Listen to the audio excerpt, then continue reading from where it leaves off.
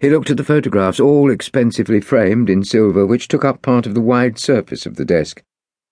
The one the Baron had recognized was still in the front row, but pride of place was held by a portrait photo of a beautiful Asian woman with a small child in her arms. Another photo of the woman showed her arm in arm with a much younger Hercule. Yet another showed her sitting in the middle of a row of young Asian girls, all wearing the tabard, the traditional French school uniform.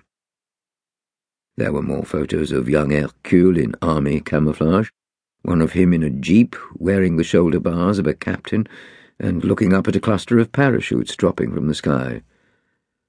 An MAS-38 machine pistol was balanced across his knee. Bruno thought he recognized the event from other photos of the same scene. It was the relief of Dien Bien Phu, when the Foreign Legion paratroops were dropped in to reinforce the doomed French outpost, whose defeat heralded the end of France's empire in Indochina.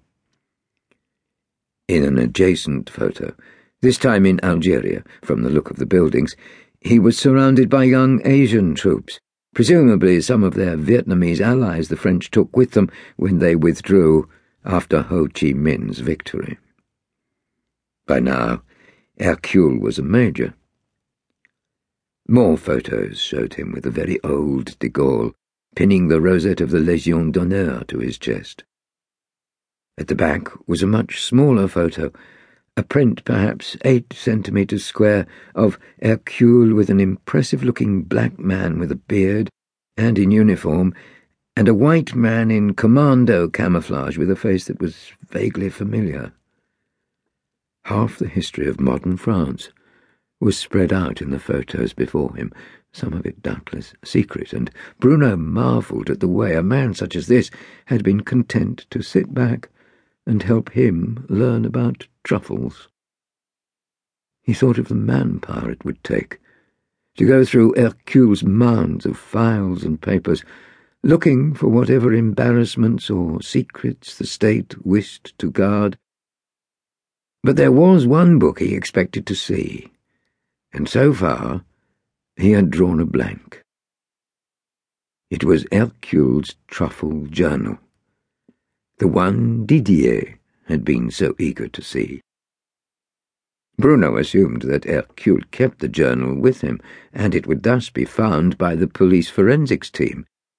He made a mental note to check with J.J. The drawers of the desk all seemed to be unlocked.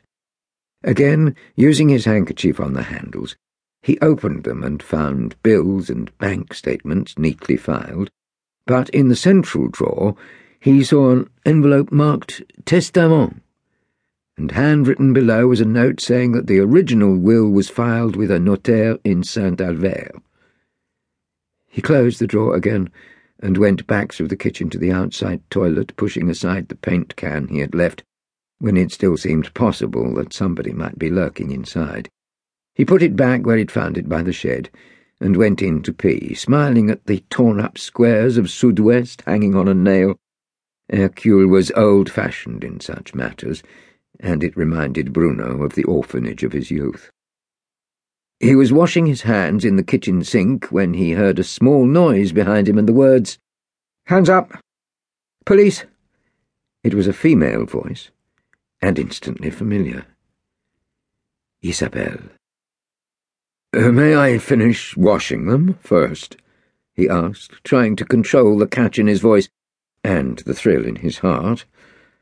The last words she had said to him nearly 3 months earlier had been, "I miss you."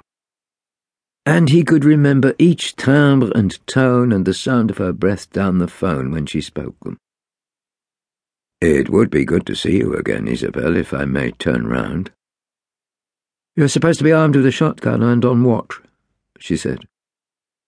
"And you're supposed to show me an item of identification from the brigadier," he said, shaking the water from his hands and turning.